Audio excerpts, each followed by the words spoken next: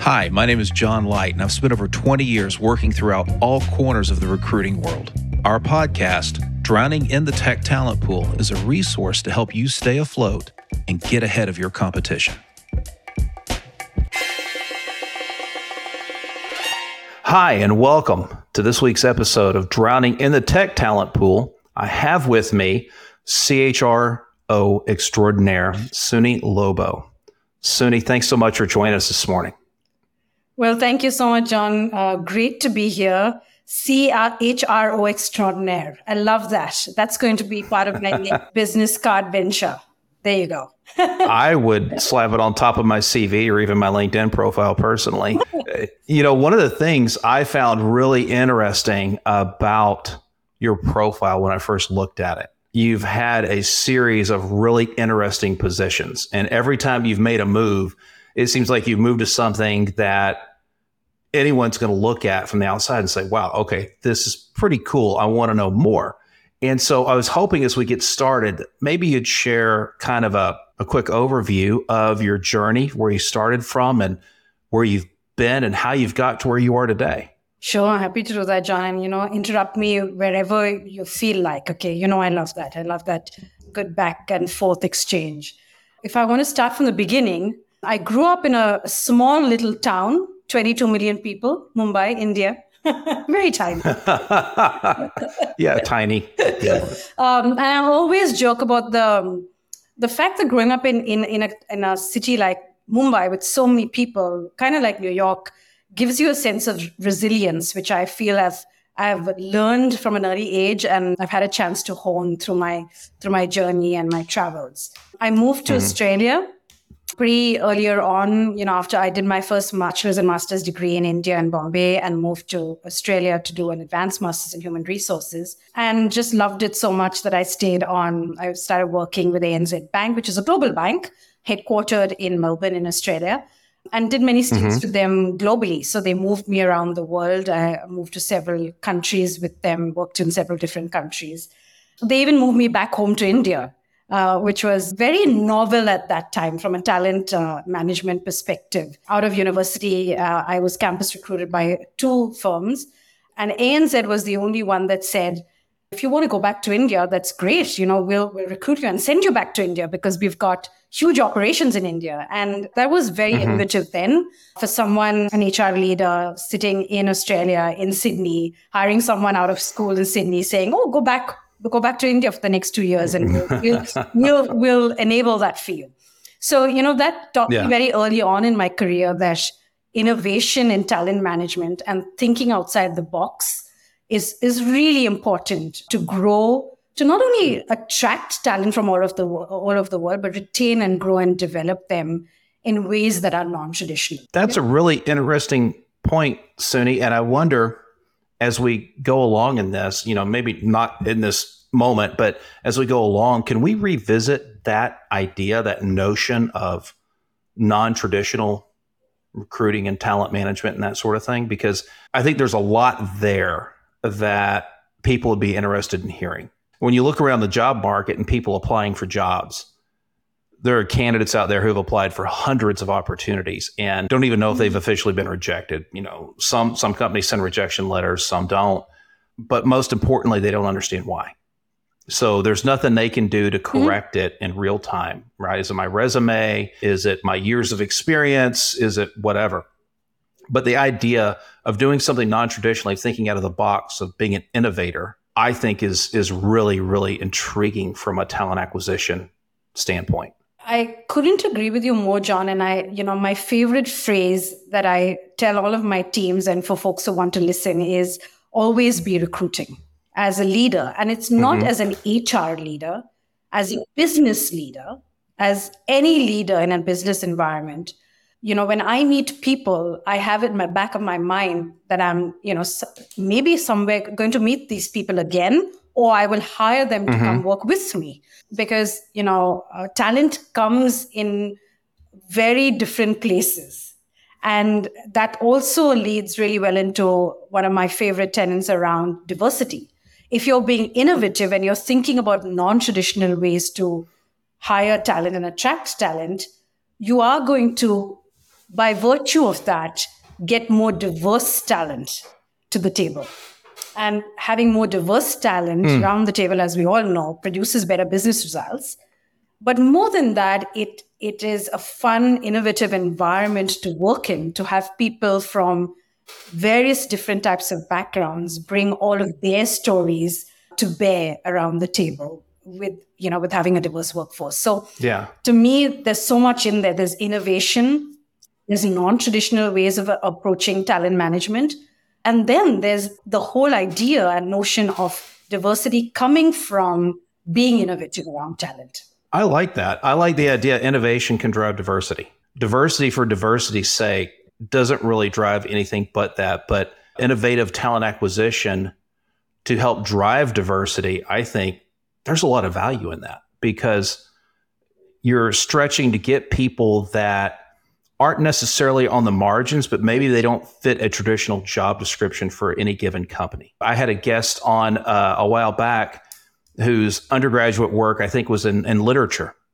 Yet she ends up being a CIO or CISO later in her career because somebody looked at her in a more innovative light. And, now in an industry that is largely tilted towards men, here's this woman who succeeded and got into the C-suite, publicly traded companies, doing great, and doesn't have that formal education that would have put her in the normal fairway for candidates in her sector that she works in. So I think there could be a lot of value in that. I kind of sit back and wonder too, to complete off the very first question, ask you to introduce yourself before I jumped in there with that thought, but where are you today? Is it changing as fast or is acting as wonky as most people seem to think it is right now? Yeah, I mean, it's a really good question. And you and I talked a little bit about this. I think there are all sorts of things going on in the market now. I think the most pertinent question for me, and I speak to many CEOs and many CHROs, the most pertinent question for us in our industry to ask ourselves is, how do you repair the fractured relationship between employer and employee right now? Because, we had the boom days, right? When we were hiring loads and hordes of people into lots of jobs in Meta, at Google, and all of the favorite places that we like to recruit at. And then we went through a point over the last year and a half where we had to be more thoughtful about the business dynamics, about the macroeconomic environment which we were operating in. And I like to use the term feast or famine. And we went from feast to a famine approach to talent, and there were many layoffs. And I think that has created a real fractured relationship with employers and employees, where employees thought that, I've joined this fantastic company, I'm going to have a wonderful career with them, and that's never going to end. I'm going to have lots of opportunities and grow and develop, which in a lot of cases for a number of years was true. And then it all came crashing down. So now we're at a point where we have a flood of talent in the market, and it's almost a reverse situation, right? Where employers have the ability to pick and choose the best talent. And in that whole process, how does the employee feel on the other end of the spectrum, where they might be that unicorn that the employers want to hire, but they're feeling, I've just had a really interesting journey over the last year with another employer. I'm just going to be very careful on how I managed my next entry into the workforce. Yeah. So I'm seeing that a lot of talent that are very sought after are being very purposeful and thoughtful about values, about ethics, about making sure that they're feeling connected and they feel like they will have a sense of belonging with an employer before making a decision. On the other end of the spectrum, I find that I hear from a lot of candidates that they're not having the best experience.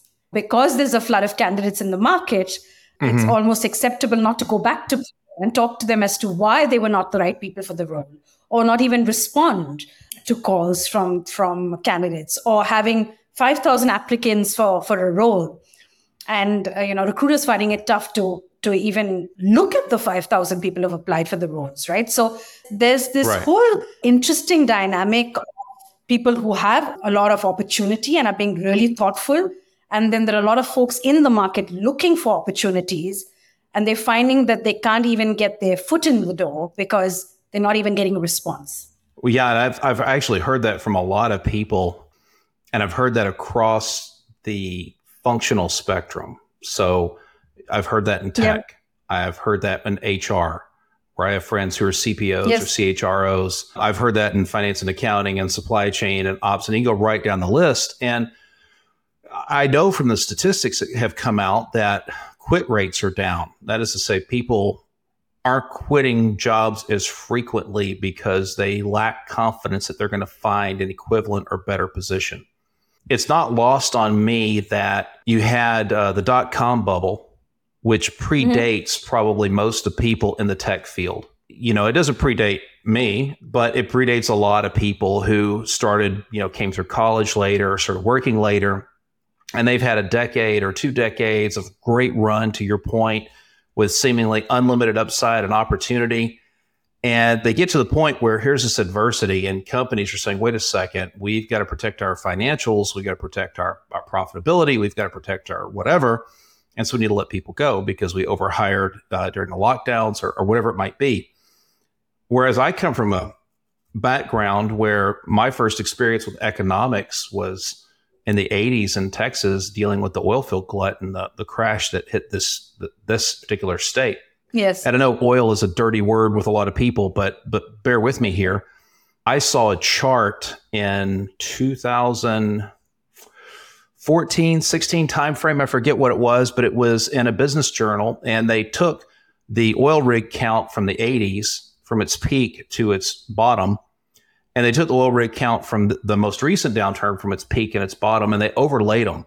And what was interesting is in the 80s, it took a year and a half, 2 years to get from top to bottom. But in later time, it took 6 months.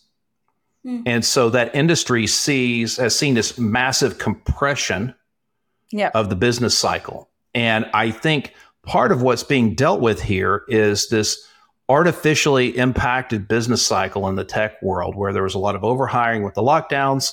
Then there was a kind of a compression where a lot of that hiring got cut. And look, I don't subscribe to the idea that everyone who got laid off is a bad employee.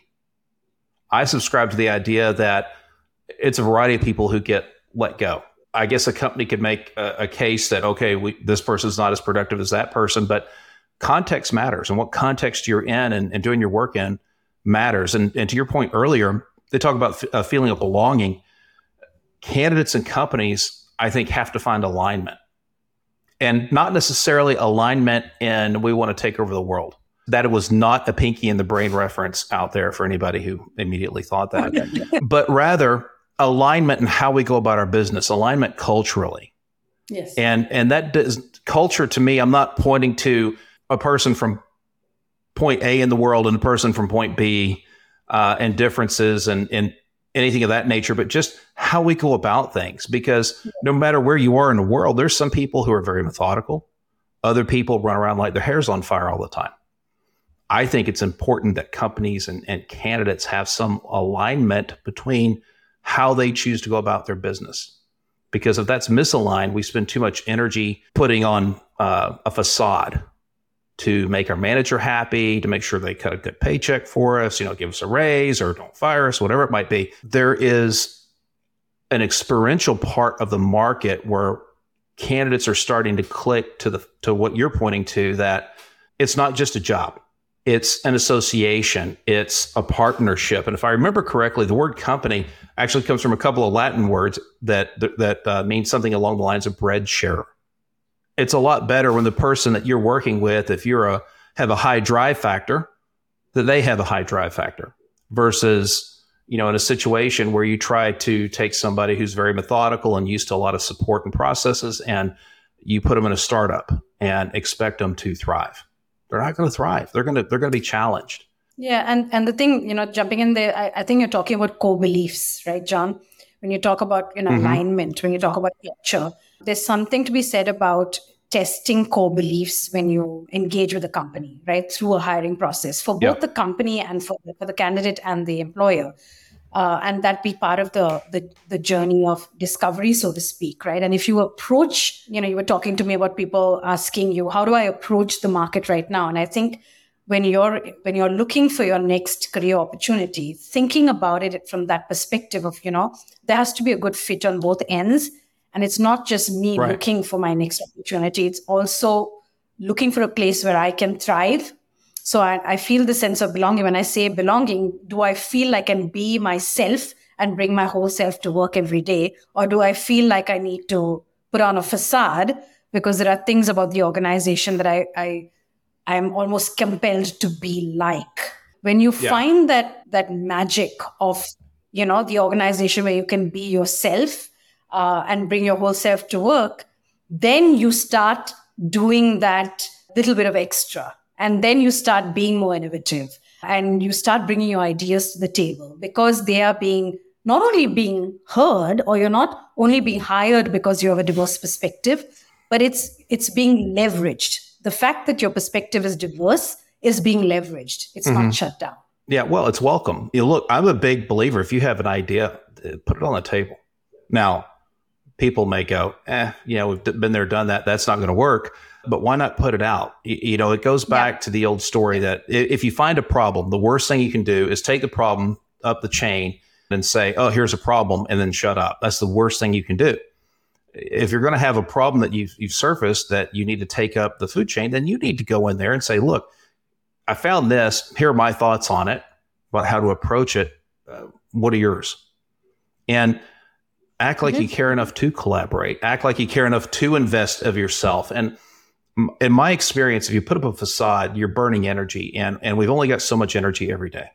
I would rather put that energy into being more of what I am than otherwise. And I think when candidates and when companies get down to brass tacks, if they spent more time in understanding what that person is, what their strengths are, and just tell them, hey, I want more of this from you, or saying, hey, I want to work more towards my strengths, I think you get a better situation, a better relationship, a better future, more upside for everybody. But there's always going to be that component within companies that's motivated by what's on your P&L and what's going on in the market, or sales rising or falling.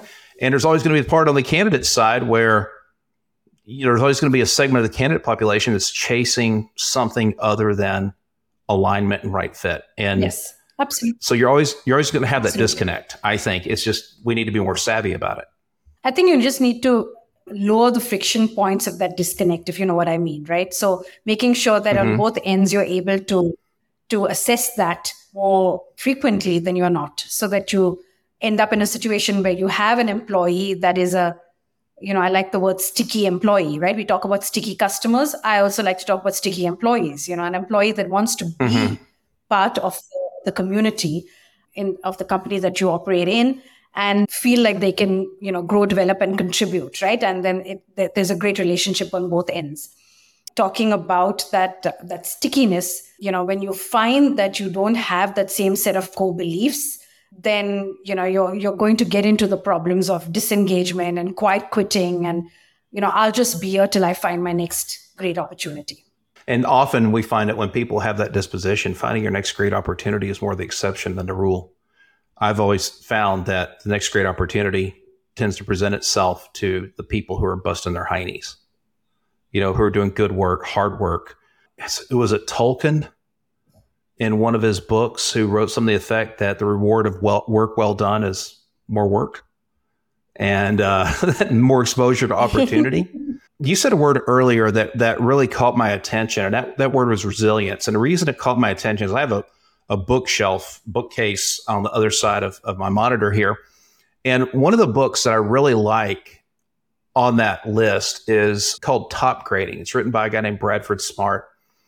And when I started off in the recruiting business, I worked with a guy with a small firm and a small retained firm who taught me how to interview. And years later, I came across this book, and Top Grading really is about interviewing and talent assessment, fit alignment, and that sort of thing. And I'm reading through how he proposes to go through it and his experience, what's worked. And it's everything that I was taught early on. I mean, almost word for word in some cases, a little frightening, actually. But in the book, Smart has a chart of qualities that were needed in executive positions he had participated in doing the searches for or hiring for, primarily in his time working with Jack Welch at GE.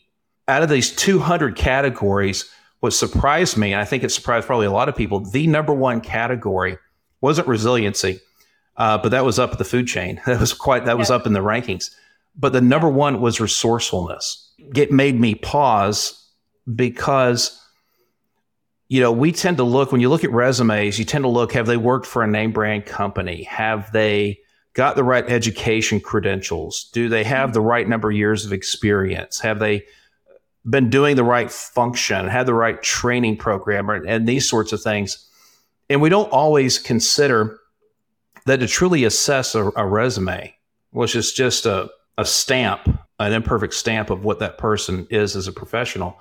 Maybe there's some things we ought to spend more time assessing, like resiliency, like resourcefulness, because a resourceful executive, a resourceful middle manager even, or a resourceful individual contributor can find ways to make do and do more with less. And if you have a whole group of people with that mentality in a company, I mean, you can impact the bottom line in ways that are difficult to quantify or outside of a case-by-case basis, I think. So I'm curious, has it been your experience that may be an area that we all overlook, both on the hiring side as well as the candidate side? It's an interesting question. I mean, resourcefulness is, and when we were talking earlier, I was mentioning to you that the three main things that I look for, especially when as a CHRO, you hire for executives and you hire for different positions in the organization. But as an HR leader, for HR talent, I look for agility, resilience, and courage for HR talent, right? And, I look at that more broadly too. But I would say, courage is something I specifically test for and look for in HR folks, because we've often, created this, the type of profile of HR professional we've created is come through the operational ranks, and who might not have the courage to challenge and to question and to have a point of view, which is what businesses need most today. They need partners, business partners who understand how to accelerate business results, but are focused on people and talent. So that's one thing that I'd say. Resourcefulness, I think, comes through a lot when I think about hiring people personally, and I look at resumes, and when you talk about this, which university or college do they come from? Where do they, have they worked with pedigree companies? Have they done X, Y, Z? Right. If you get into the mold of just screening for those criteria, you are going to get a bunch of non-diverse talent. Again, when you look for resourcefulness, you look for things like, has this person done something non-traditional? And have they been able to succeed having done something non-traditional?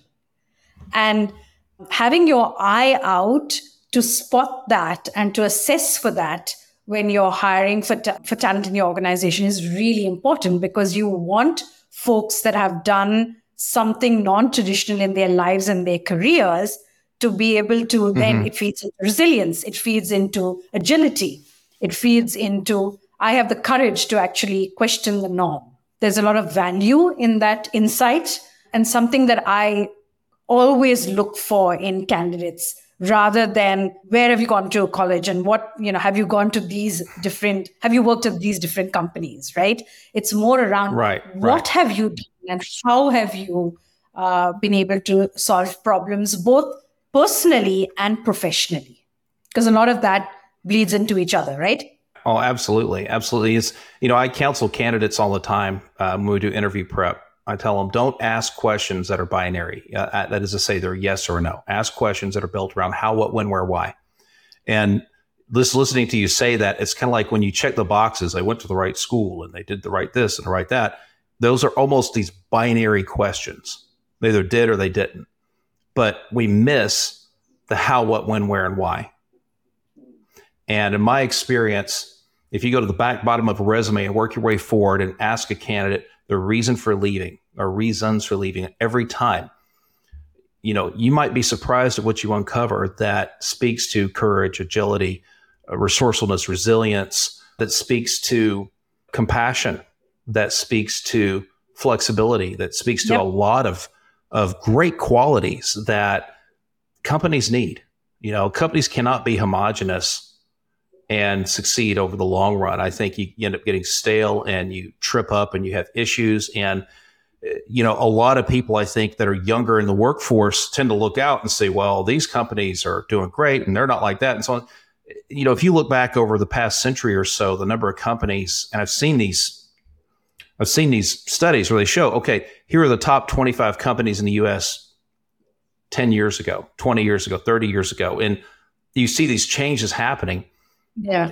It's easy to get stale and fall by the wayside. And that's not just with companies. That's with organizations, hiring teams. It could be a developer team. It could be an HR team that has global responsibilities or smaller responsibilities, and you end up getting stale. And it's not to say we should change people in and out for the sake of freshening things up and shaking things up, but rather we ought to be aware that there's more than a resume to a person. Mm-hmm, mm-hmm. And how do you assess for that, and how do you make sure that your screening criteria actually brings those folks and the resumes up to the forefront? Let me switch gears with you for a second, and let's talk for a minute about the impact that artificial intelligence is having on both hiring teams and job seekers, on candidates. I've done a series of presentations on this topic for an organization called Financial Executives Networking Group. I happen to know some people there, including a gentleman who's led the Houston chapter for a long time, over a decade.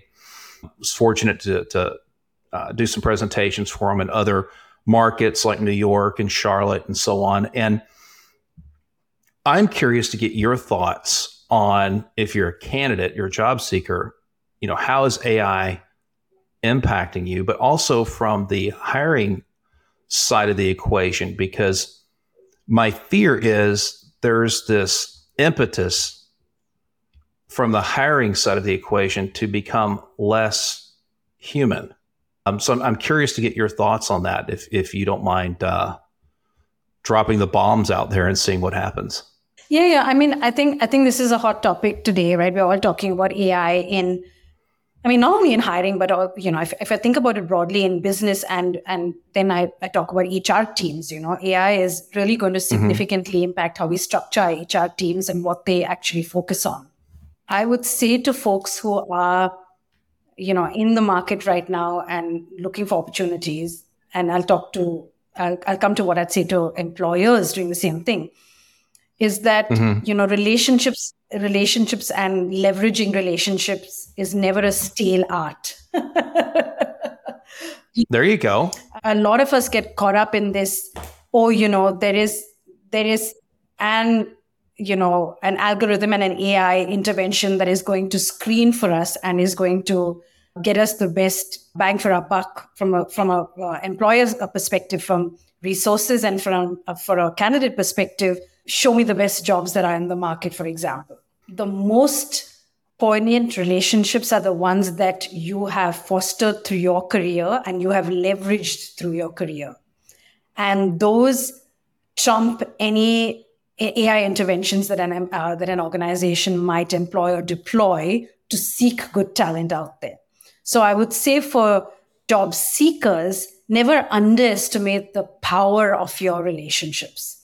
And never think that art is a stale art, because that is the most important thing that can get you in the door, especially when there is this flood of candidates in the market. As I said, I was just talking to a recruiter who said that they put out a job that was a fairly senior role and got 5,000 applicants in 2 days.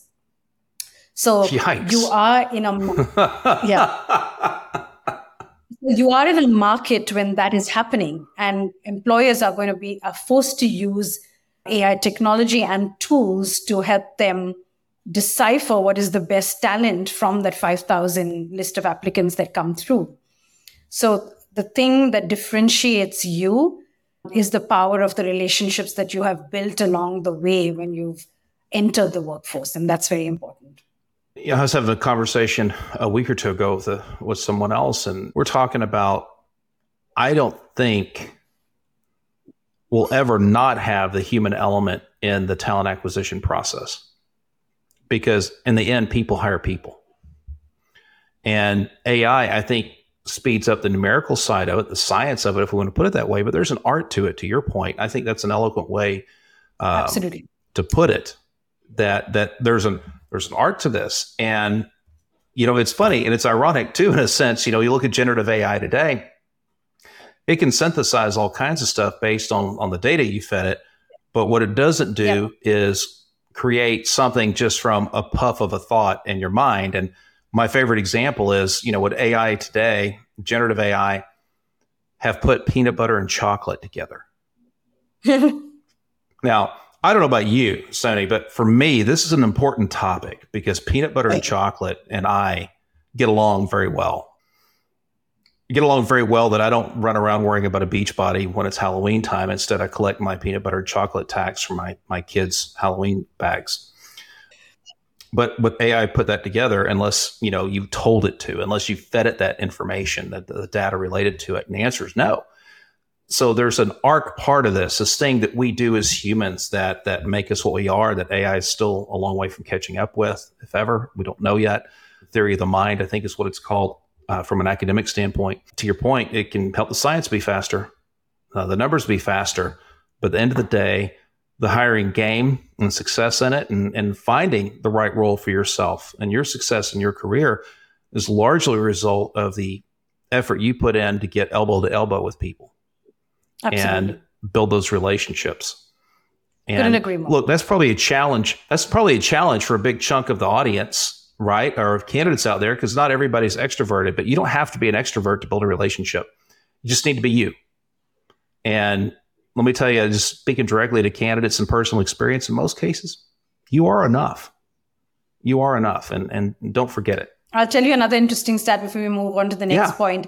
Yeah. Over 60% of CEOs are introverts. For all of the folks who think that being an extrovert is the name of the game and is going to get them their next role, please remember that stat because it's a really important one. Let me ask, speaking of important stuff, okay, I always have an important question I like to ask everyone that who's a guest on Drowning in the Tech Talent Pool.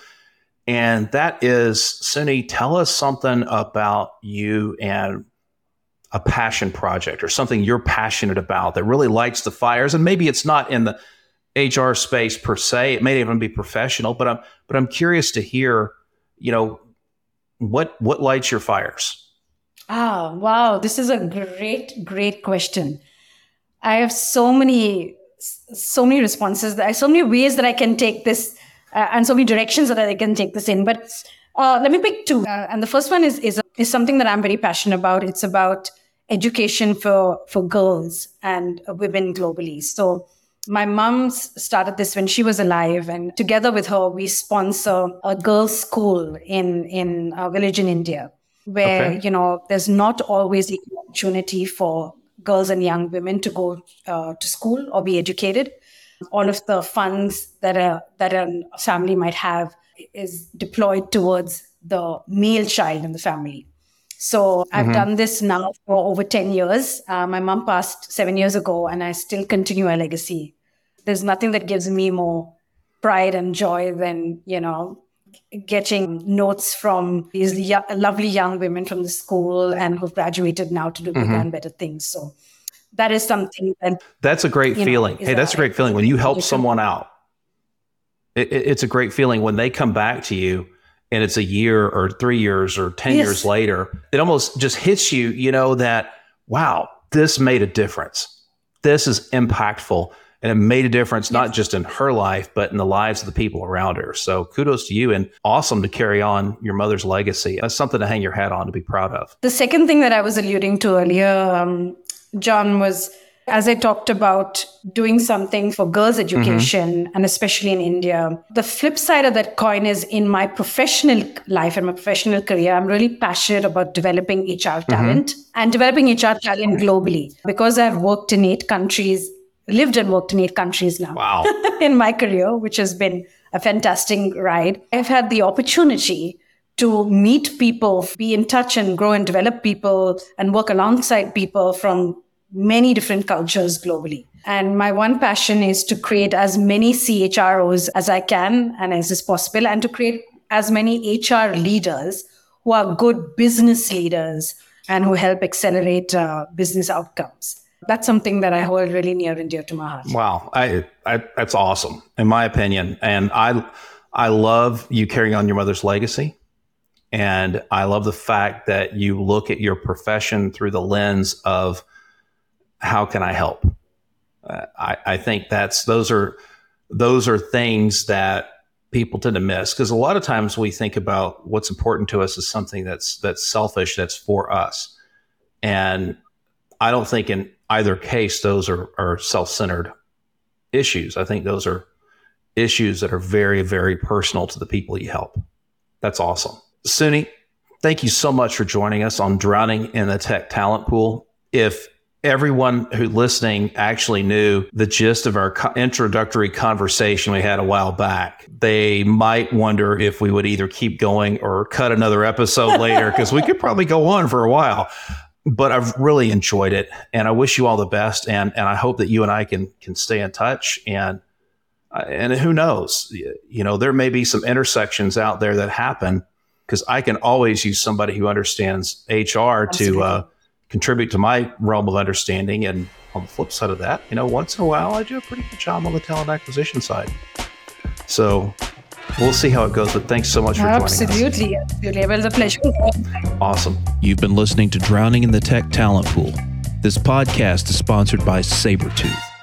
Sabretooth improves the quality of hire and speeds up the time to fill specialized machine learning, data engineering, data science, and developer roles, stretching tech recruiting budgets further by bringing the precision of retained search and the speed of contingent search to the market in one complete solution.